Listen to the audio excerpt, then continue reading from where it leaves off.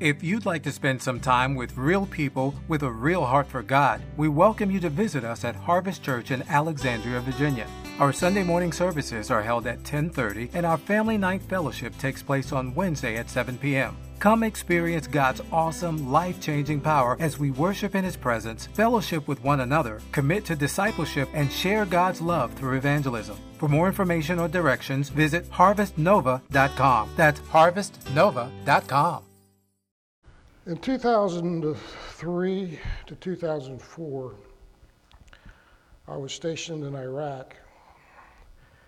And while I was there, my fascination with Abraham, and actually Jonah, became very real for several reasons. Iraq is the former place of where Abraham was at, and that's where he was called out of Iraq. And it was where Jonah was called to Iraq. And Jonah didn't like being in Iraq. He didn't want to be there. You all know the story where he was swallowed by a big fish and actually vomited on the shores of Iraq. And he never liked it there. He was afraid that God was going to bless them because they were the Syrian military. They were the ones that were probably the arch enemies of Israel. And that's many years after Abraham, but I'm getting ahead of myself. I only share that part of the story to say I didn't want to be in Iraq either. Amen. I really didn't. I felt very much kind of like Jonah. A lot of the time, I'd sit on the banks of the Tigris River, and I would wonder, Lord, what in the world? How do you think up these things? You must have a sense of humor, because of all the people in the world to send here, you sent me here, you sent Jonah here, and you sent Abraham away from here, and here I am. But with that in mind, we know that God knows more. He's omnipotent. He knows the beginning from the end. He knows our story. He knows the story about your mom. He knows where your mom is today, no longer, no more in tears. He knows what causes us to have problems and what causes us not to be able to sleep at night. And He never forsakes us. He never leaves us. Soren Kierkegaard, he's a Dutch theologian, one that I often studied, made this observation. He said, God creates out of nothing. Wonderful, you say. Yes, to be sure. But He does what is still more wonderful. He makes saints out of sinners. And that's what I am this morning, and that's what you are.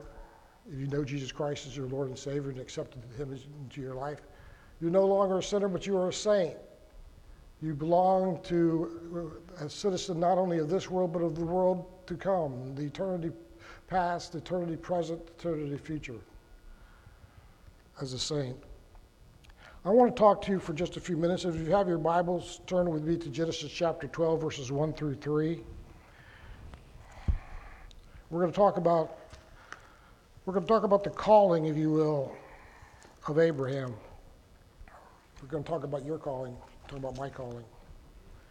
But before we do so, let me set the stage. As the brick of the great tower was crushed into dust, and Noah was now lingering at death's door, there was a child being born in the southern corner of Mesopotamia. It's been over 250 years since the fall of the great tower in Babylon, and the people have developed a new way of talking. Dark ways, bitter ways, confusing ways, where they hear without understanding and they speak without moving their mouths. The new communities of the world have been so impacted by this one event that they have altogether abandoned the God that created them in His image and have traded Him for gods that they have themselves created in their own image. They now worship small pieces of stone and wood and have ears but do not hear, and mouths that cannot speak. The people of the earth now seek oracle from hand-carved wooden walking staffs and counsel from the dead. After all, it's easier to worship that which is made in man's image rather than to worship the true image of God. By worshiping man's image of God crafted by man's hands, man retains the power to choose for himself what is right or what is wrong. The scattered people of the world are all choosing for themselves what is right, what is the path to life. But just 140 miles southwest of Babylon and their fallen ruins, in an uninteresting part of the world, in a place called Ur, a common man by the name of Abraham, meaning exalted father, is being born to a man called Terah. And it is because of this child, everything in our world, to include his very namesake, and your very namesake, and my very namesake, will be changed. Abraham, father of the multitude. You and me, Christian, son of God. And it's because of one reason, because God speaks. Now the Lord said unto Abraham, verse 1, Genesis chapter 12, verses 1 through 3. Now the Lord said unto Abraham, get thee out of thy country and from thy kindred and from thy father's house into a land I will show thee, and will make of thee a great nation, and I will bless thee, and make thy name great, and thou shalt be a blessing. And I will bless them that bless thee, and curse him that curses thee. And in thee all families of the earth will be blessed. We see the call of Abraham.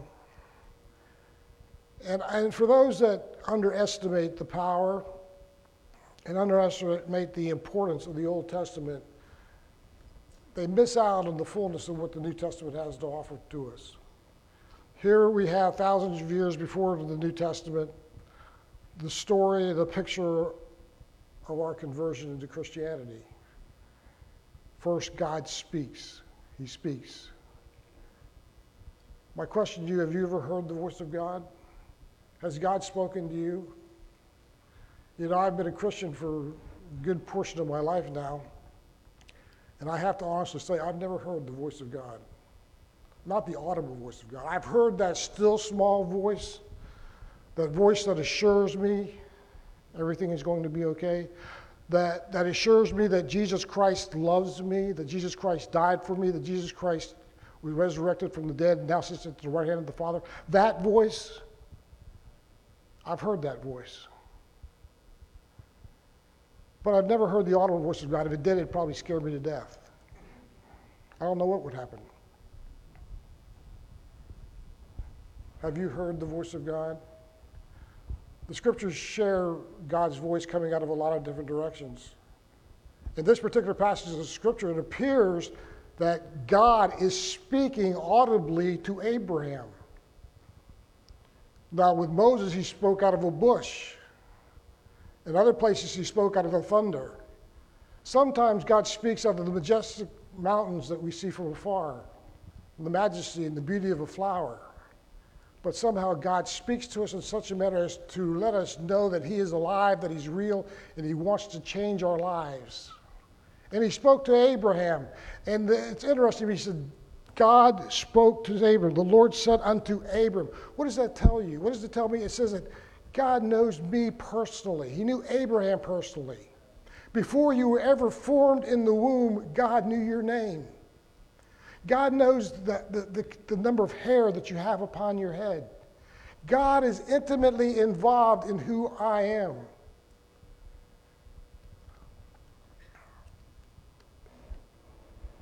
When God called me into the ministry, I didn't want to go. I knew what was involved in going into the ministry. I knew that it was going to take me away from my family. It was going to take me away from my friends. I just knew that. And for several years, I kind of fought that.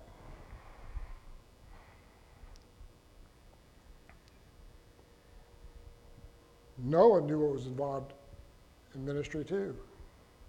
He knew that he was going to be sent over to Nineveh to speak to people that he didn't want to speak to.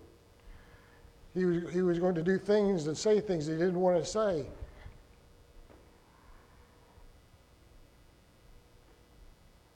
God has a calling for each one of us. God calls you, God calls me, God speaks to you. I didn't want to go.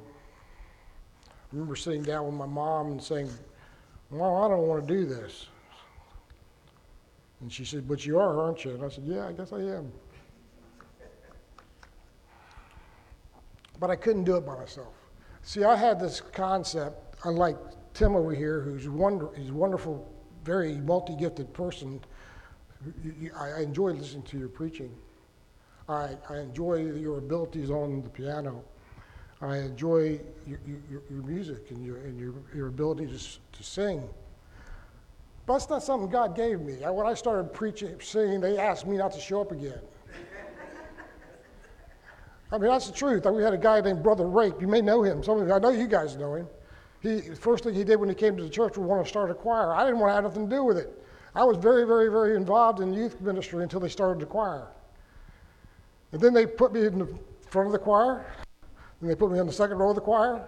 They put me in the third row of the choir. And then they started talking about, you could really help us out if you started carrying some of this stuff back and forth for us. I got the message. And I said, Lord, if you want me to go into ministry, you're going to have to give me an Aaron just like you gave Moses, because I can't do this by myself, because you have to be able to sing and have music if you're a preacher. I mean, you just have to. Now, that's not true, but in my mind it was. And you know something? The gracious part about God is that he takes us where we are, and he facilitates our needs, even though we may not need them. In other words, he comes to us and says, okay, you don't need all that stuff, but if you think you do, I'll give you Aaron. Moses didn't need Aaron, but Moses thought he needed Aaron, but God was gracious, God was merciful. He said, okay, I'll give you Aaron. And he had Aaron. But many a time you'll hear where Moses spoke for himself and did a pretty good job. Well, I needed an Aaron. So I go to my Sunday school class and put my order in. I look across the table at my Sunday school class and I see my beautiful wife-to-be, Peggy. So this little brown-eyed girl, long dark hair, fell in love. And then she said she played the piano. It was done. Done deal. 1 year from that date, we got married. True story. Been married how many years now? 45? I had to make sure I got that right. And I'd do it all over again. God gives us what we need to get the job done. God will speak to you. The question is not whether God will speak to us or not. The question is whether we can hear him or not. Sometimes we might be too far away. Sometimes we allow ourselves to get too far away and out of range. It's kind of like when your kids are outside and you call and you call and you call and you can't hear them. There's usually two reasons you can't. Either they've gone so far away that they can't hear you, or they just don't want to come home. Sometimes God calls us and we hear him, but we just don't want to do what God wants us to do. God will also protect you. He'll take care of us. Now, when I was in Iraq, I remember quite vividly everything. To me, it was like yesterday. To you, it was quite a few years ago. But to me, it was like yesterday. I lost 120 soldiers while I was there. Can you imagine in 1 year doing 120 funerals? Can you imagine in 1 year talking to all the family members and writing all those letters? That's not to include all the soldiers that lost arms and legs and things that you had to visually see. And I saw things that I can't unsee. Not me alone, many soldiers like that. I preached the sermons where I watched mortars fly over my head. Most of us go to church, we sit comfortably and say, man, this is great. We got air conditioned. We're sitting in nice padded pews. We're not worried about someone killing us as we walk into the door. I built a church when I was in Iraq. In fact, it was the only church that was ever built, as far as I know, that from the ground up in Tikrit. I had it contracted. I would get all dressed up like some kind of a super spook to go outside the gate so the bad guys wouldn't get me. And I would meet with this contractor, and I thought I was doing something, And I said, okay, I need 6 slabs of concrete for the bottom of this chapel. They came in and they laid 3 slabs of concrete. I couldn't find them again. Had to get all dressed up in my super spook stuff again and go back outside and say, okay, where are they at? Where are they at? And the guy says, look here. And he had a little burlap bag, and he pulled the burlap bag, and all these ID cards fell out of it. There were Iraqi IDs. There was 8 of them. I said, okay, what does that have to do with finishing the concrete? He said, well, these are your concrete workers. The Iraqis, the bad guys, found out that they were pouring your concrete. So they executed each one of them, beheaded them.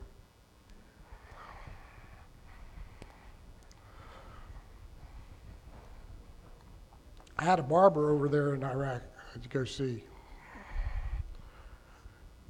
Right before I left, I went to go see him for the last time. He was gone. I couldn't figure what happened. They found out he was cutting our hair, so they cut his hands off.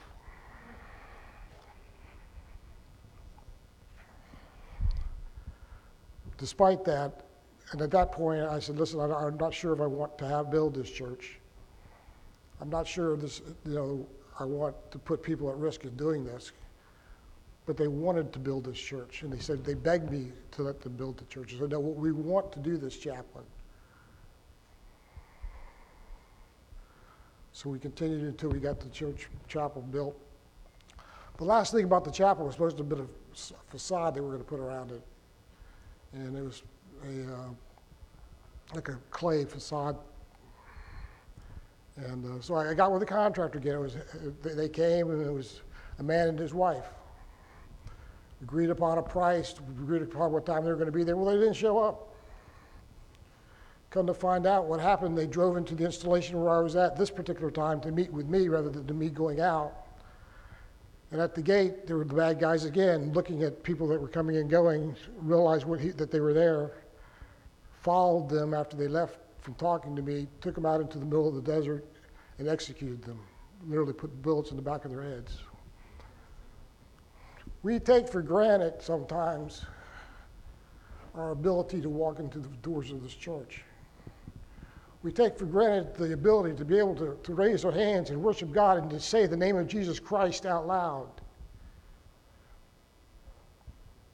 I was told when I was building that church, that chapel, that I was wasting my time.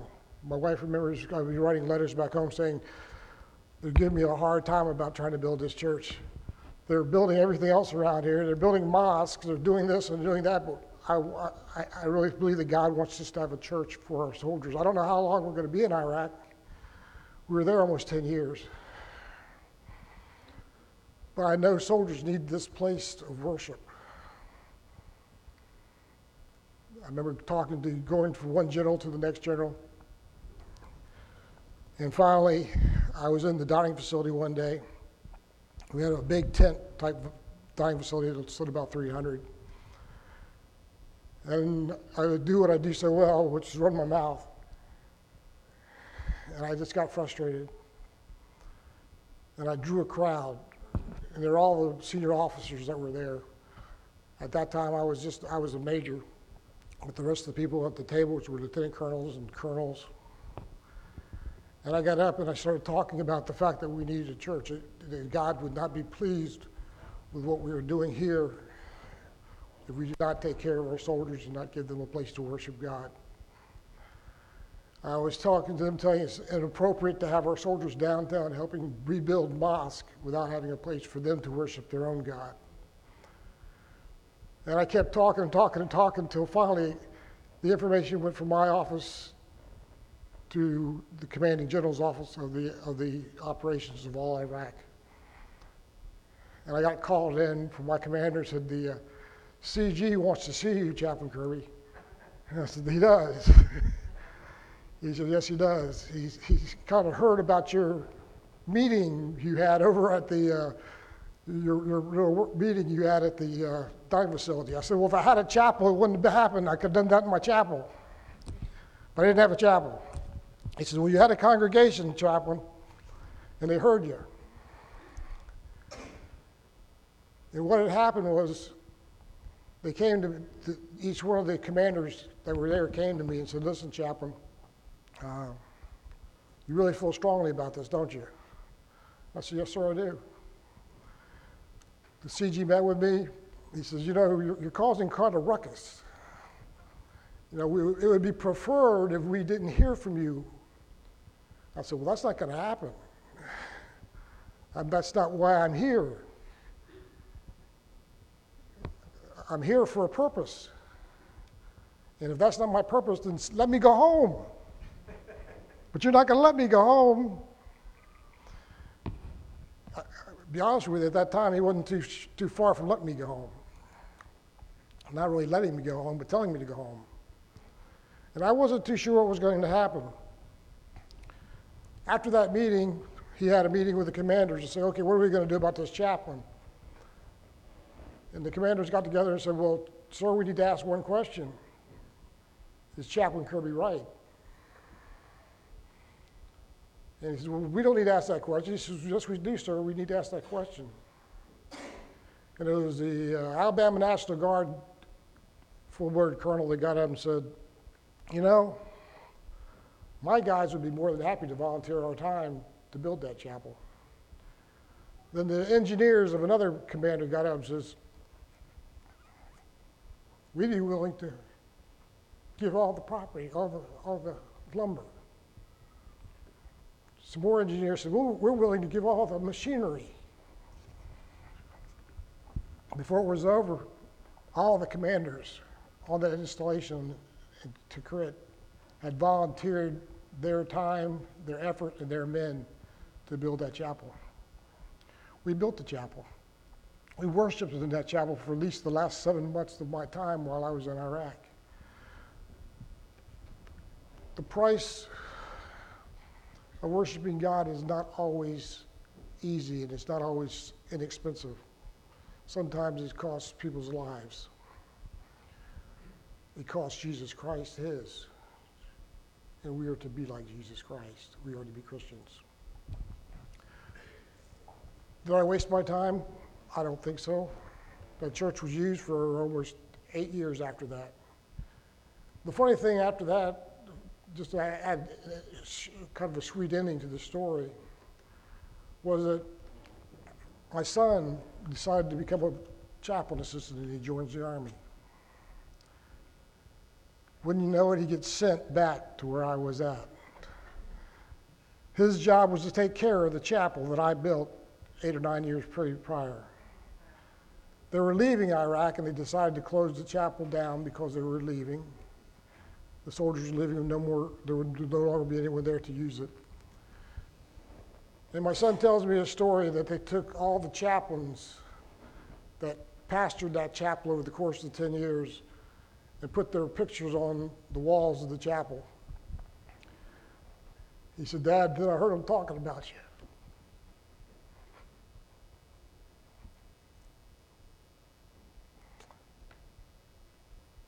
We've got to do what God tells us to do, whatever the cost. And the cost is getting high these days. We look what's going on in our world. We look at the morality of and the values of our world.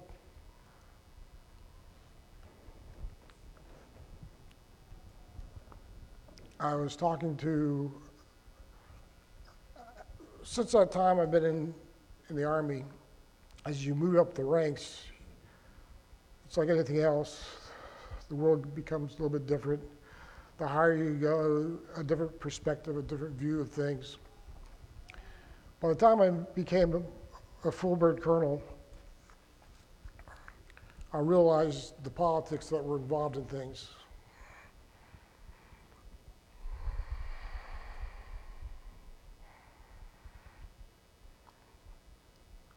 I was told on many occasions not to say the name of Jesus. That didn't go over well.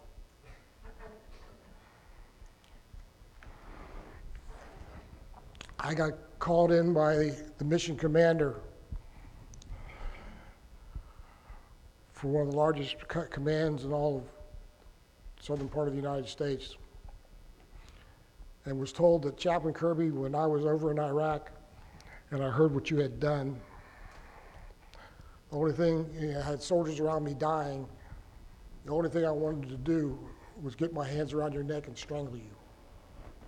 Now, what would have happened? What could I have done to have created such fervor? Well, soldiers would come home from Iraq periodically, and we would have welcome home ceremonies. And I would assign a chaplain, because I was a senior chaplain, and I had like 30-some chaplains that worked for me. I would assign a chaplain to every coming home. And they would pray and say, God, thank you for the safe return. Thank you for being with us. Just bless us. In Jesus' name we pray. And sometimes it wasn't even in Jesus' name, it was just the Lord's name, because I think Jesus knew who he is.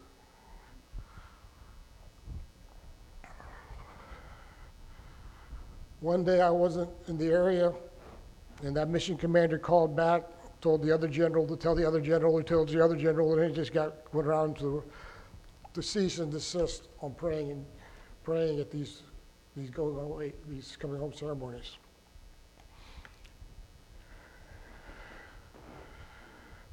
But they didn't tell me. They told all the subordinate chaplains under me. I show up to the ceremony, 1,000 people there, no chaplain there. I couldn't figure out why my chaplain wasn't there.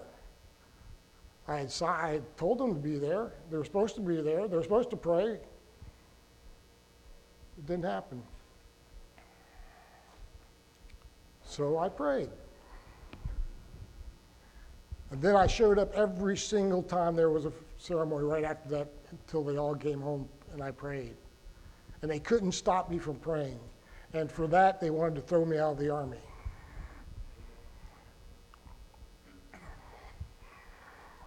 I'm telling you, folks, the line between what it means to be a Christian and a non-Christian has very clear demarcation lines today.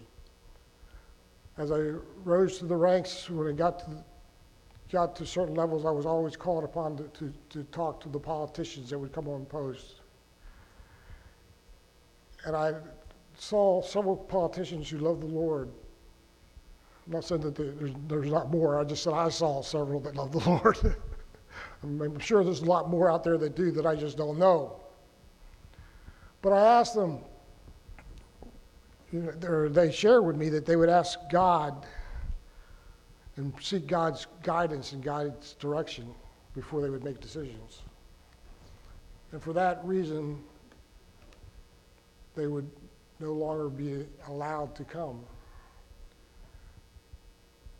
The qualifications to be a politician today is not to listen to what God has to say or to say that there's a God in your life. Again, the line of demarcation between what it means to be a Christian and non-Christian is very clear. God will speak to us. God will direct us. What more, God will provide and protect us, even when we do dumb things. It's about time for me to quit, isn't it? Let me tell you this real quick story, and then we're done. The humanity of God is always something that's always interesting for me. And I think I heard, again, even Tim talk about God having a sense of humor. He has to have a sense of humor. Abraham is told that he's going to be the father of the son of promise, which is going to be Isaac. Isaac would be the lineage from which Jesus would come, from which now we have salvation through Jesus Christ's name. Abraham is told to go to a land that he's never seen before, that he would be a blessing to others, that he would be a blessing, that God himself gives his own signed, sealed approval of Abraham. God speaks to Abraham. Get this in your mind. He speaks to him like, I'm speaking to you. Then he gets to the land of Canaan where God sends him to. When he gets to Canaan, what does he do? He gets there and he finds out that there's a famine coming across the land. Rather than trusting in God and staying where God told him to stay and inhabiting the land that God had given to him, he says, I have to do something. I have to fix it. Isn't that where we are sometimes? God tells us, but we want to fix it ourselves. So again, Abraham starts on this self-fixing thing that's going on with him. And he says, okay, I'm going to go to Egypt.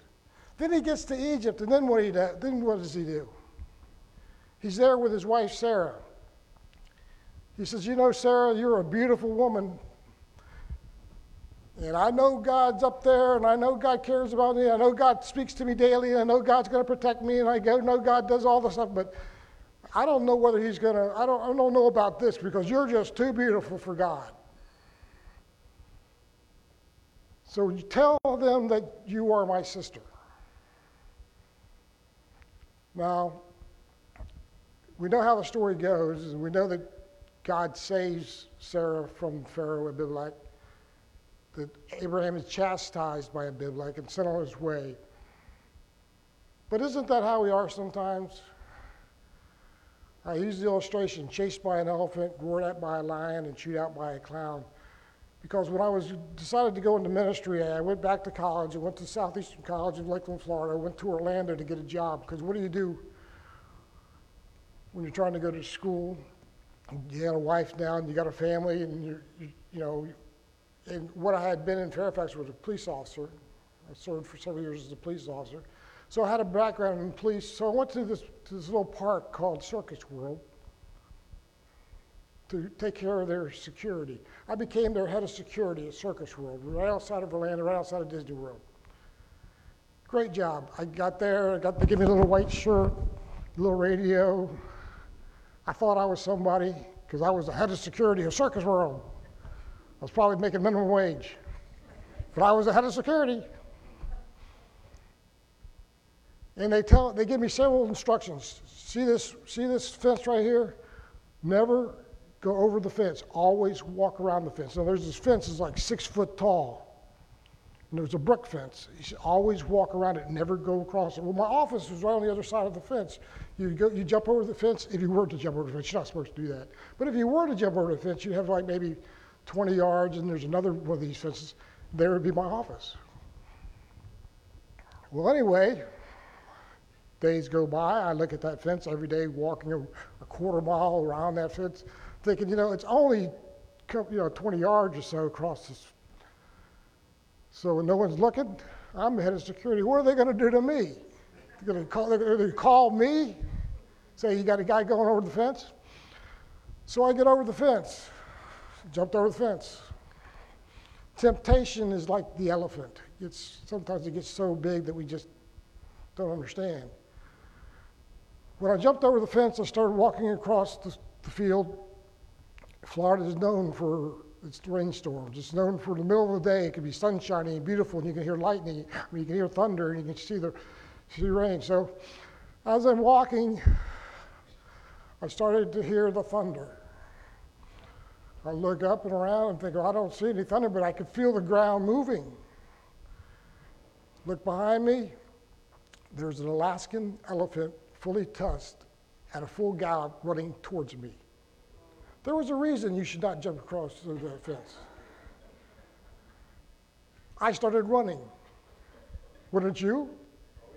I started running. I tell people it was the first PT test I ever did for the Army. I ran. I don't remember which way I was running because I didn't care where my office was at that moment. All I wanted to do was to get out of this field and get away from that elephant. He was going one way and I was going the other way, and I jumped over the fence on the other side, and I got away from the elephant. And I was very happy. I was sitting there breathing, like, oh my gosh, temptation. I was tempted. It just got so big. Well, the Bible says that a lion is like seeks who it can destroy. Two-headed, whatever, what I'm talking about. Well, anyway, I back up away from away from the elephant, and I started feeling something furry behind me. I turned around and all I saw was the tonsils of a lion, and I had backed into the lion's den. True story. To add insult to injury, I'm now still out of breath from the elephant, scared to death now from the lion, which I'm not. I'm just halfway in the cage. I'm not totally in the cage. It had bars. I just had my arms and everything inside of it because I was leaning up against it when I turned around and he was there. Next thing I know, I'm getting pulled by a clown, and he's telling me everything about my family lineage and everything else in the world, about how smart I was. Chased by an elephant, chewed out by a lion. Chased by an elephant, roared at by a lion, and chewed out by a clown. God has a sense of humor. Sometimes that's exactly what happened with Abraham. Everything got so big that he told Sarah to say that he was the sister. The temptation was when he lied. That's when he gave in to the lion. And the clown that chewed him out and chastised him was Abimelech, the Pharaoh, who said, "Get away from here and go from me. What have you done to me by bringing your wife into this place?" It all begins when Jesus speaks. Have you heard God speak? He's speaking to you tonight, this morning.